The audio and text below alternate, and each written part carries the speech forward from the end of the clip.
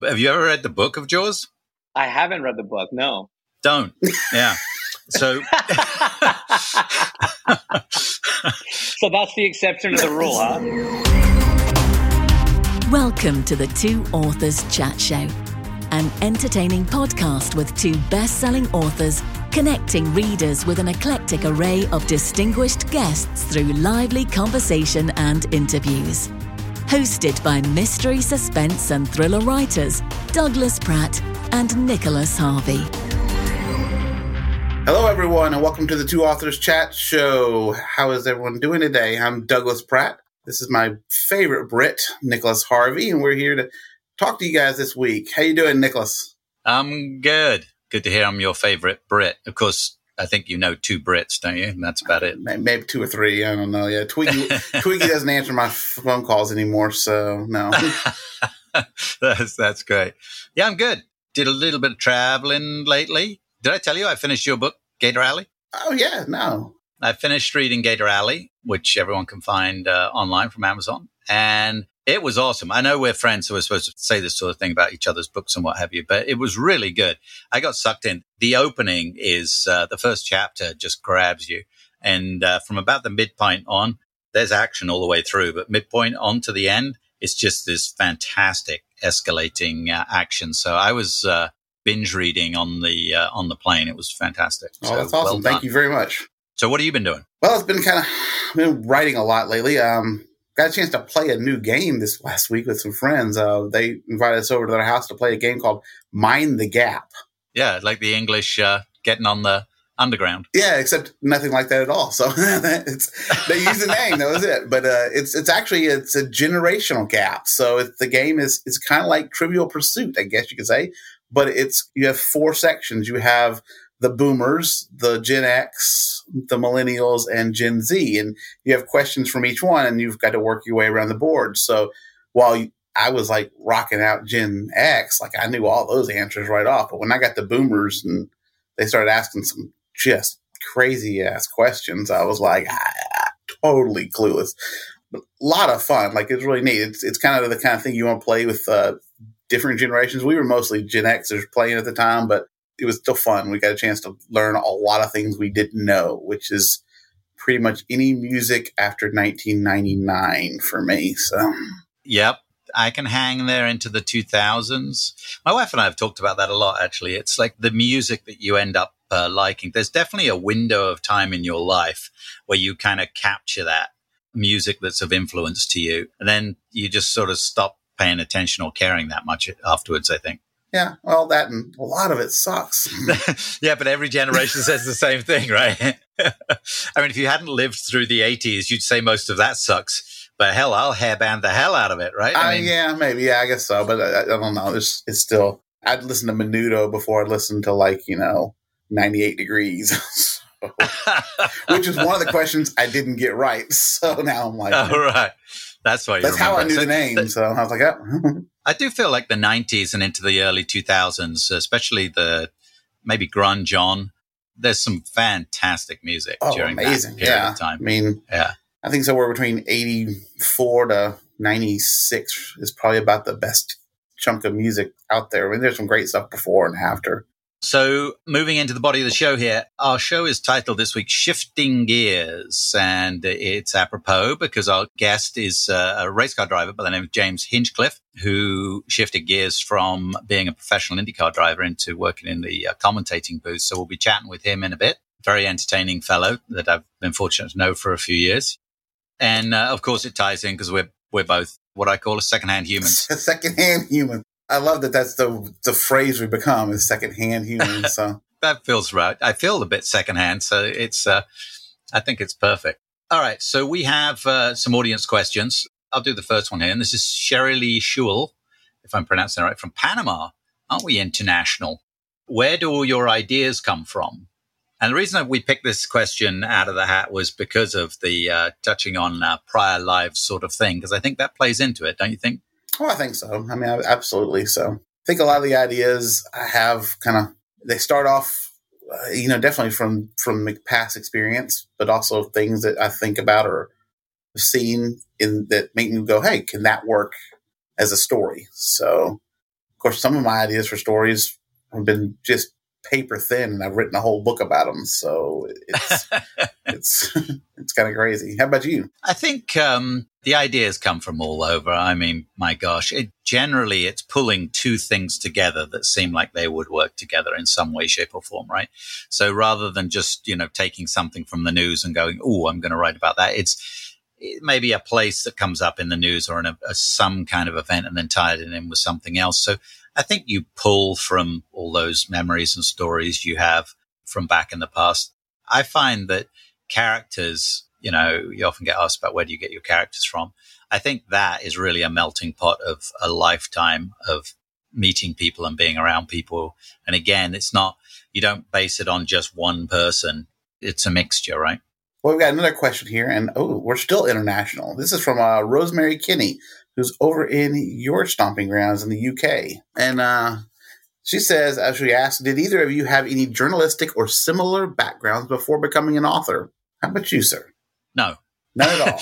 Well, as we're going to discuss today, you were too busy racing around. Yeah. I was not a scholarly young man. I think like many kids, I was great through middle school. And then became an utter shit. Yeah, pretty much. I derailed pretty good when I got into what we call secondary school, which is what you call high school. And I couldn't wait to leave. I was a terrible student. I was in trouble quite a bit. And I was very lucky to go to a really good school. And by some form of osmosis, I got what I think is a reasonable education. They tried. I resisted heavily. So no, I don't have any. I'm self-taught, I suppose. Okay. Well, I do. I have my college education was, I went to school to be a journalist. Unfortunately, when I did so, it was around the turn of the century when all of a sudden newspapers died, and I found myself not wanting to. I like to eat, so that didn't work out for me. And the only reason I just, wanted to be a journalist was because I like to write. So I was looking for a job that I could write. So that was mostly my background right there. I did, I actually published a magazine for a little bit in the early 2000s. Again, right around the time of the dawning of the internet. So it didn't do as well as I would like, but it was a travel magazine. We enjoyed traveling. So made a little Southern travel magazine that had several issues out. That was kind of my background right there. So. All right, let's get stuck into the interview because I'm dying to talk to James. I haven't spoken to him live in a few years, actually. So, James Hinchcliffe, ladies and gentlemen, we'll get to the interview.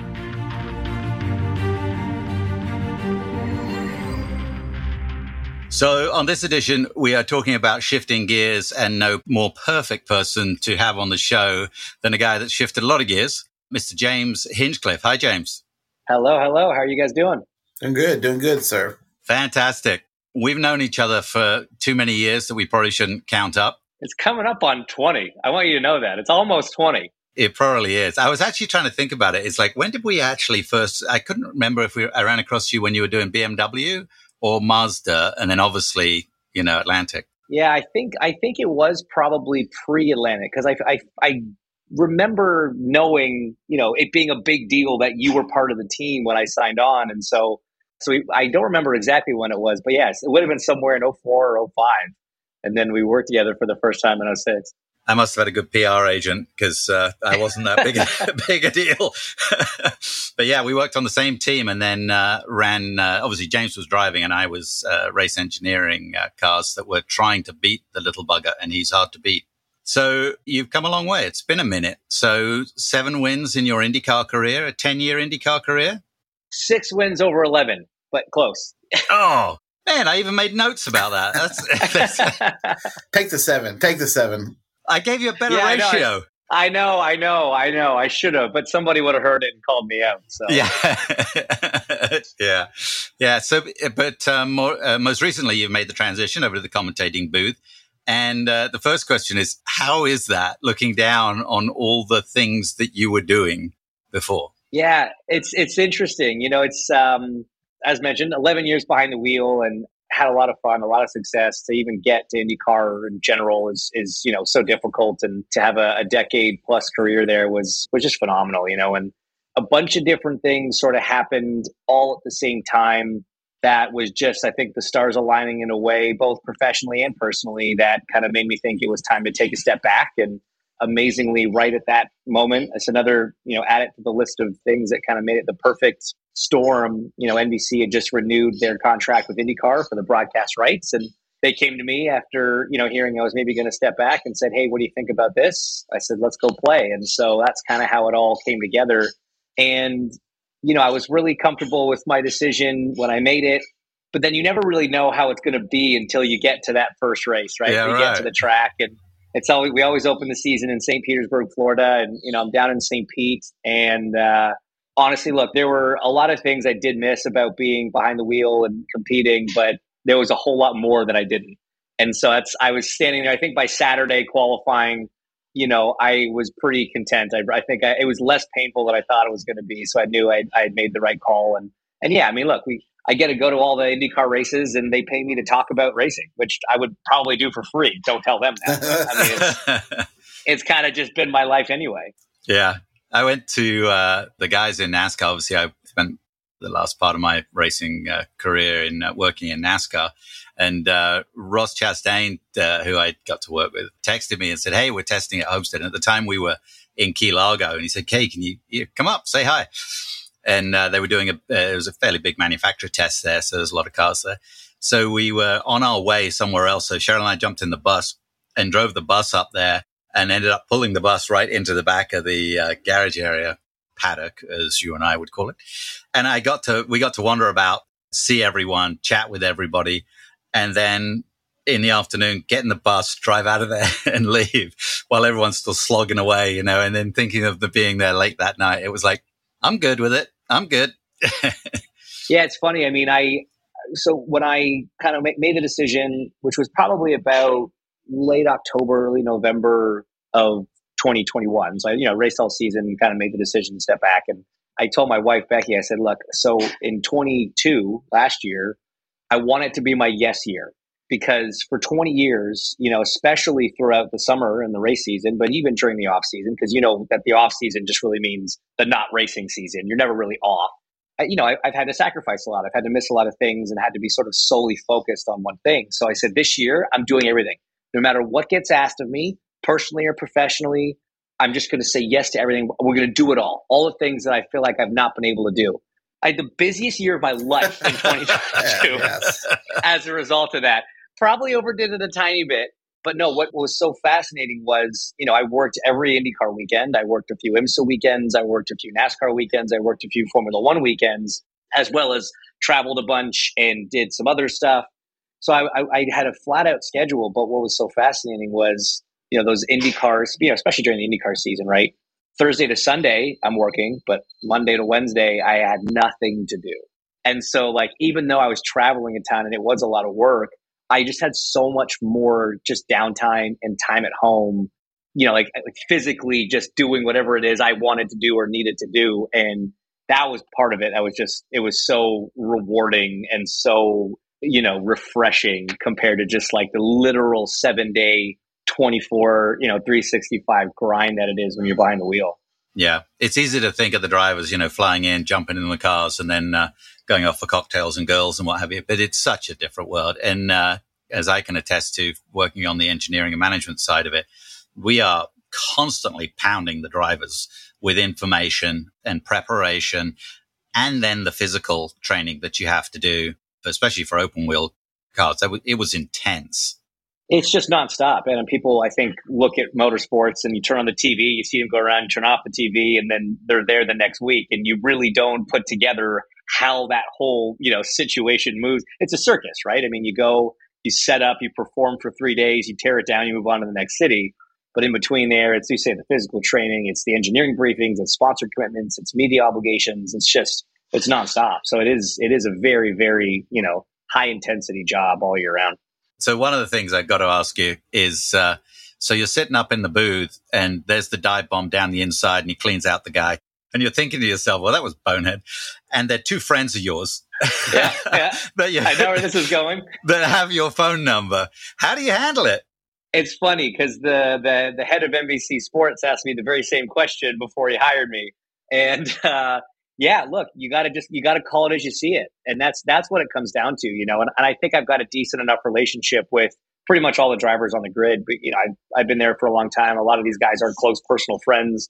Some of them stood at my wedding, so it's you become a big family, and so you fight like family, right? Because if someone just dive bombed me on track, well, I'd have something to go say about it. So if I see someone dive bomb someone on track, I still can have something to say about it. And they might come up to me and be like, oh, well, this, that, and the other. And fine, and we can talk about it. We can fight about it. And then you hug it out and you move on. But I think so far in year one, nobody had to approach me about any of the calls that I made. So I think so far we've been pretty on the nose with it all. You hear the yell across the paddock as you're walking through. Hinchcliffe! Yeah. Exactly. So, Doug, you got to get in here with a question because otherwise James and I are just going to BS for hours. Yeah. So, James, I hear that you did some Dancing with the Stars too. Is that correct? I did. Oh, wow. That is correct. How did that go with your exposure with working with NBC Sports and racing? And well, I mean, it was tough. It was an opportunity that came up. At the time, IndyCar's TV rights were split between NBC and ABC, and Dancing with the Stars is an ABC property, and they're always looking for ways to sort of, cross promote and things like that. And an IndyCar driver named Elio Castroneves, 4-time Indy 500 winner, he had been on the show back in late 2000s, I think. He actually won it, and so they put a thing out. They asked IndyCar if they would ask me to participate. It took a little bit of back and forth before I agreed to do it. If I'm totally honest with you, it was not something I initially wanted to do. But the way the schedule worked out, there was only kind of one race that overlapped with the show season, so to speak. And so essentially, I moved out to LA, and for 3 months, I danced 8 to 12 hours a day, 7 days a week, and, tried to not look like an idiot on national television in front of 12 million people every week. Well, you finished second, so you didn't look like too much of an idiot. And I remember watching them, and I hate dance. Well, I don't hate dancing. I like watching other people dance. Yeah, but.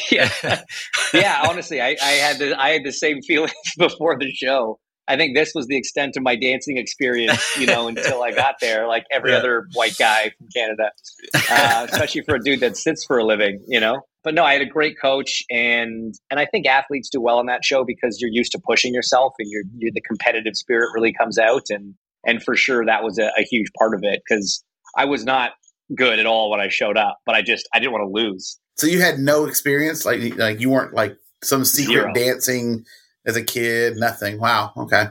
I mean, I'd struggle to get through the Macarena. Yeah, that's good. There's always hope. I went to dance lessons once with my wife, and that was a disaster. Well, she was so embarrassed. She's like, I can't be seen with you. So it was terrible. It was horrible.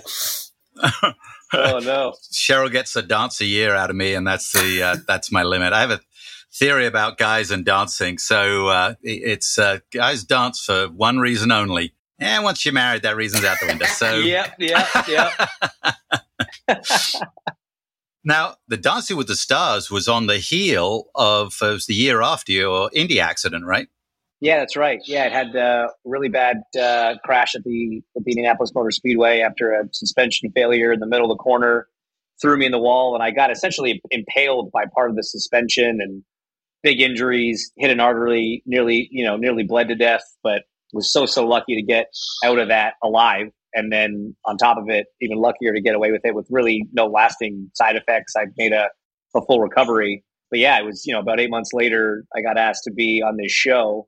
And yeah, about a year later, I was on the ballroom dance floor trying to tango my way to stardom.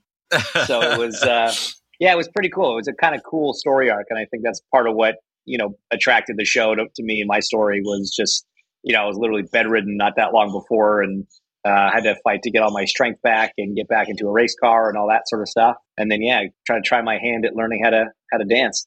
It's an amazing story. And I mean, you're very humorous about your two buttholes these days. But, so to be clear, literally a suspension piece impaled him through your thigh, right? And out your backside. Yeah, basically. As it went through, it hit the femoral artery in my left leg. I was shish kebabbed is basically the best way to think about it. And I was stuck in the car. I was bleeding to death. And, the IndyCar series has always kind of been at the forefront of safety. And one of the big parts of that, big components of that is the safety team that travels around the circuit with the drivers and the series. And it's a group of, EMS, EMTs, firefighters that, spend their weekends chasing us around the country and trying to, save all these idiots that strap themselves into race cars, 20 times a year. So I'm curious, since Nick and I both kind of write action adventures, a lot of our characters get into situations, similar to that, where they're like life threatening, and finding that mindset, like when it happens. And I know that my own son was in a pretty bad wreck, and he won't ever tell me what his mindset was during it. But like anytime you're in the, going around the track, I'm sure that there's that danger that goes with it. What kind of mindset do you have to make sure you're focused on doing everything correctly so that you get out? I say it somewhat in jest, but it's also somewhat true. I think the mindset is ignorance. Every driver knows and understands the risks that inherently come with this sport. But as soon as you strap into the car, you have to have that, well, it's not going to happen to me mindset, because you can't really afford the mental capacity, the bandwidth of having that in the back of your head. You need to be able to put the car on the line and risk it all to win, because if you don't, somebody else will, and you will get beat. And so I think that's just, I joke that drivers were sort of born without that self-preservation gene that most human beings have, and all human beings should have. But for some reason we don't. And I think that's a lot of what actually dictates a driver's career in terms of longevity, is when that little voice in the back of your head starts saying, hey, this is kind of weird. Why are we doing this? I think that's when it's time to step back. And, I was asked a lot after my accident, was I ever, hesitant to get back into a race car? Did it change me at all? Whatever. And the short answer is no. From a professional standpoint, it didn't change me at all. When I woke up in hospital, I had a tube down my throat. I'm on a back brace. I'm just out of surgery. Bright lights shining in my face. Bunch of concerned people standing around. I can only communicate with a pen and a piece of paper. And my third question was, when can I get back in the race car? And the doctors were very upset by that, because they were like, hang on a minute. We've just spent 6 hours trying to save your life from what the race car did to you, and you want to get back in it. It's like YES, And so, yeah, it's just kind of comes with the territory. I think it's just something inherent in racing drivers. And for me, it was no different. I was totally comfortable. I was anxious. I was eager to get back into a race car despite what had happened. It's a great point. You could spend hours talking about it, because the whole mindset behind it is interesting. And obviously, I raced when I was younger, and not nearly to the extent that you did, but we probably started at a similar young age. And I think that's a big part of it. When you start young, you start that programming, right? And your mind literally works in a different way behind the wheel of a race car. Because I don't know about you, but I could be just as much of a chicken, although I've jumped out of an airplane. I was pretty much a chicken when I did it. And certain other things, you're just like anybody else. But the fact that you're channeled down that one avenue of racing from when you're very young, I think one of the things, and James, I'll let you expand on this, but most people think when they watch a race car driver and they watch a stupid movie about race car driving, this guy's in there like, oh my God, and the heart rate's like pegged through the roof because of emotion. The heart rate's pegged because of the physical effort it takes to drive it. But actually, the mind is amazingly calm and processing, right? And I'm sure you've found the same thing. I hit too many things in my time. And the whole time you're going in to hit, you're thinking, this one's going to hurt. And you kind of get ready for it, right? It's not like, mother! It's a process, yeah? I think it really comes down to your ability to compartmentalize. And so, as you say, you started at a young age and you started go-karts, and you sort of associate racing with that, that one thing, and you're able, they teach you, if you ever work with a mental coach or anything like that, emotion is your enemy. You really need to just pack that all away and be totally present in what's happening in the moment. The calmer you can be, the better decision making, you've got. That's just physiology, biology, science. So you spend a lot of time in this one thing. And I think you associate being at the racetrack, being in a race car or whatever, with that zone, that mode that you have to go to mentally. But like a great example is, in the race car, obviously that's how I was, and that's how I would be today if I step back in one. I'll go out on the road in my road car, and I'm terrified, and I'm assessing every danger. I'm looking at what it would feel like if I hit that, if I come through this intersection and someone's coming by and T-bones me, what's that going to be like? If this guy slams on his brakes, do I have room to go somewhere else? The amount of defensive driving that I employ on the road is heads and tails more sort of conscious than what you do on the racetrack. And it's just funny, even though you're driving a vehicle on a road, it's a completely different mindset, and you don't have that same sort of mental space as when you're in the race car. Great thing about race cars is, in theory, the other people around you kind of know what they're doing, and on the road, not so much. That's what I say to people. On a racetrack, I'm surrounded by professionals who've dedicated their lives to this one thing. I'm in a car that's designed inherently to keep me safe with 6 seatbelts and helmets and fireproof materials. I'm at a racetrack that's been designed to keep the car safe, and I have a safety team and an ambulance 30 seconds away. I look at the rental car I'm driving here, for example, at 60 miles an hour. If I were to hit a tree, it's game over. So there's so much more risk on the road. And then that's before you take into account any of the other wahoos that are out there texting or shaving or drunk, And so the road is a way scarier place and a way riskier place than the racetrack. I can't imagine like race car drivers with their phones texting as they're going. It'd be insane, wouldn't it? So, yeah. Couldn't do it. It's funny, and you watch the in-car camera and all the stuff that the drivers are doing now. It's insanity. Because the wheels are computers. So you had an immeasurable number of things that you could adjust on the wheel while driving. You almost need a minor in computer science to be an open wheel driver now with the way the technology is developed. And again, it really just expands that mental capacity required to be good at it. You can have an immense driving talent, but you really need a certain level of intelligence now to be able to understand what the car's doing, what tools you have at your disposal from inside the car, how to implement those changes to affect the car the way you want, all while driving 200 miles an hour and not trying to hit anything or screw up. So it's a huge challenge. So let's move on to another subject that I'm selfishly want to talk about, which is scuba diving, because you are a scuba diver. I am. When did you get certified? I got certified in probably around 2010, I want to say, down in Turks and Caicos. I went for the first time on a resort course when I was, I think 10 or 11. We did a family trip. Actually, it was to the Bahamas. And my dad, brother, sister, and I went, and I just immediately fell in love with it.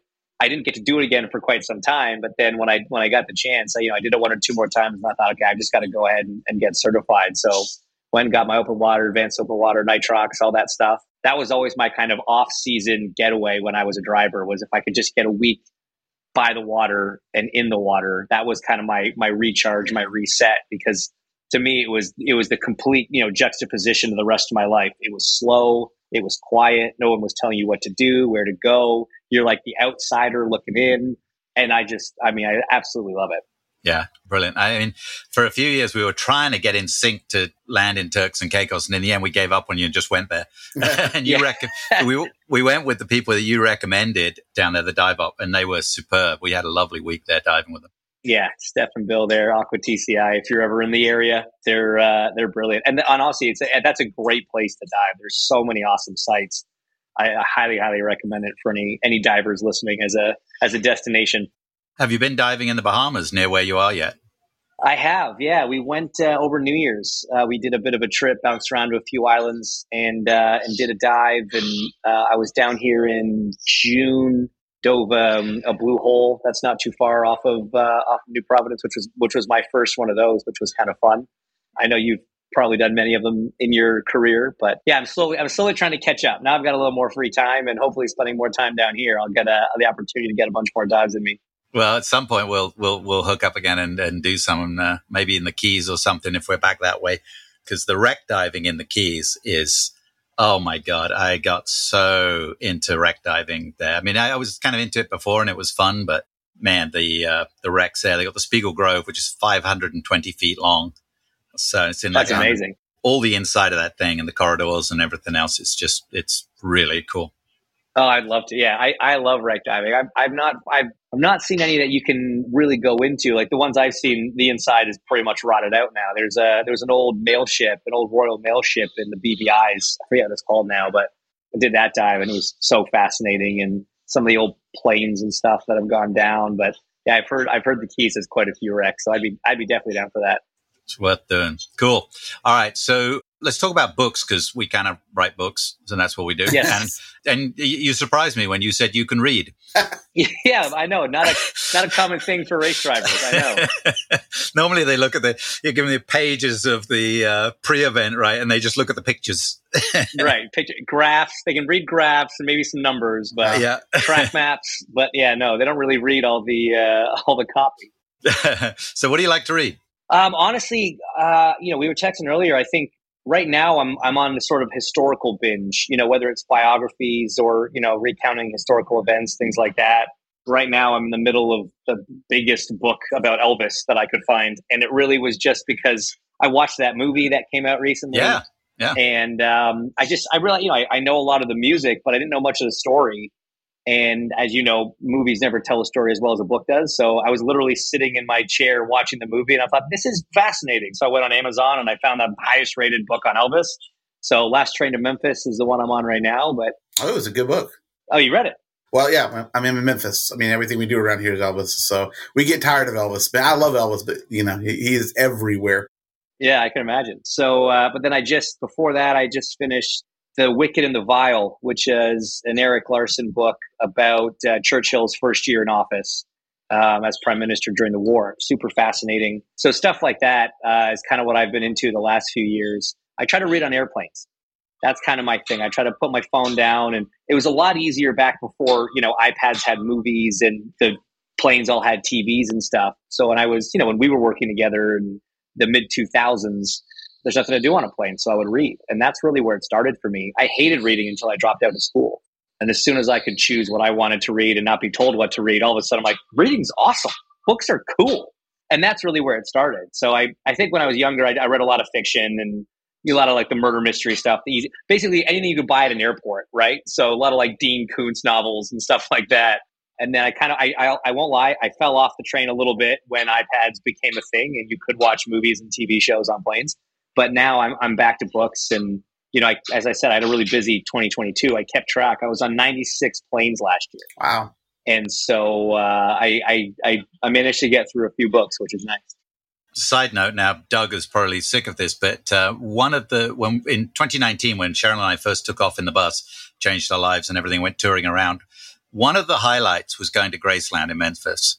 Really? Yeah, I was really interested. I've always been an Elvis fan. It's one of those things, I grew up, my mum and dad played Elvis in the house. So it's kind of, one of those things that's kind of embedded in your brain. I've always been a sort of quiet Elvis fan. Graceland is fun. If somebody's in town, I'm like, hey, let's go to Graceland. And we're like, yeah, okay, maybe. Yeah. When you live there, I'm sure it gets old, but we'll see when you get back. But, yeah. The movie was great, but it was pretty inaccurate about a lot of things. I always liked the book better than the movie. Always. Yeah, I was just talking about that in an article I wrote about. I had to review Jaws, the book. Have you ever read the book of Jaws? I haven't read the book, no. Don't. Yeah. So So that's the exception to the rule, huh? Yeah, it is, honestly. And that's in the article I put that, you know how the movie's never as good as the book. Well, I've got one for you. So we found it. We found it. The one thing about the book is it does, Jaws has taken a lot of flack over the years from people who love the ocean and fish and sharks and everything. For sure, yeah. And I'm a shark lover. Right? I love seeing sharks in the water. Mm-hmm. Yeah, yep. It's great. And, Jaws didn't do him any favors, the movie. And in the book, that's the one thing it goes into a lot more in depth about sharks and their characters. And they touch on that way more, which is more interesting. But apart from that, the rest of it's terrible. It's actually got a real awful part in it that's just nothing to do with the shark or anything. It's just terrible. So how do we get on that? That's me. We're golden retrievers on our show, by the way. We just fly off down the road. So if anyone, as we come to a close here, James, thanks again for coming on, man. And if anyone wants to listen to more of Hinch, which I recommend highly, you listen to more of him and probably less of us. He has a podcast that comes out. You do weekly, right?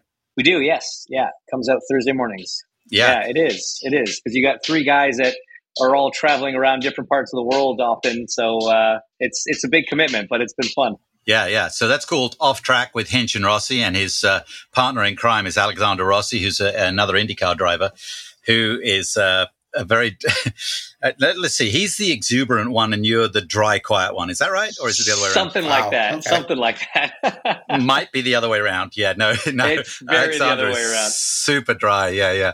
And he's a great guy. I actually worked with him a little bit coaching wise when he was a youngster, a wee little youngster, when he was first starting in cars and gone on to great stuff. So it's been brilliant having you on, James. Thank you so much. Yeah, thank you, sir. Before we go, I'd be remiss to not mention this, given the company.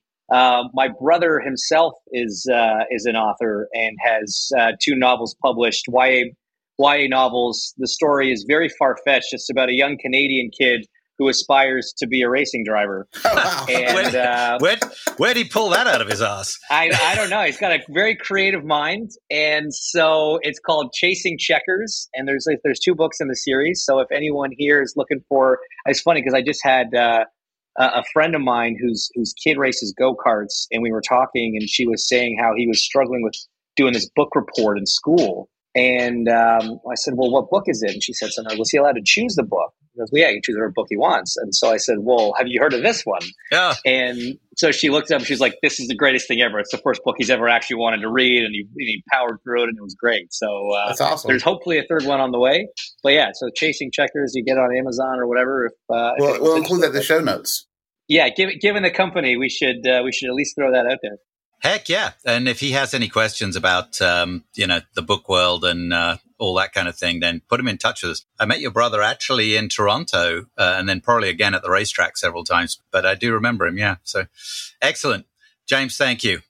Of course, guys. Really appreciate you having me on. And before we go, we have one more question for you about our... Oh, I almost forgot to spin the wheel. You know? I almost forgot. This is like the best thing that we do, James. So we have a stupid wheel we're going to spin. You can't really read it because this is also audio, but you do get to hear the wheel spin. And so we're going to ask you a question based on what it lands on. I love it. What is your current favorite song? I'm afraid we lost the connection with James. Tsunami, perhaps? Let's hope not. Anyway, he texted me his answer, and his answer was Hotel California by the Eagles, an absolute classic. A go-to at any time. So thanks again, James, for being on the show and appreciate you following up with an answer.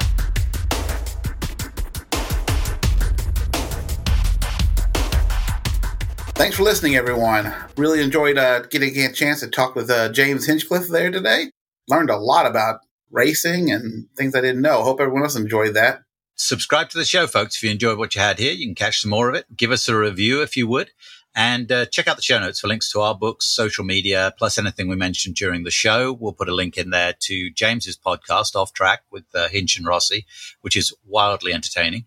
Plus, he mentioned his brother has a couple of books out there, and we'll make sure to link to those. And if you want to support the show, we're not doing a Patreon currently, so the best way to support us is buy our books. If you like them, get them for yourself. If it's not your genre, then Amazon has a great system of gifting ebooks to other people. So we'd really appreciate it. Great. And on next week's, we'll be talking about collaborating on books, just something you and I have been doing. And I think our guest will be author A.J. Stewart. So look for new episodes every 2 weeks. And I'm actually collaborating on a Tropical Authors book with A.J. and a couple others right now. So it'd be exciting to talk to him. Until then, be cool to each other. And fair winds and following seas. You've been listening to the Two Authors Chat Show with Nicholas Harvey and Douglas Pratt.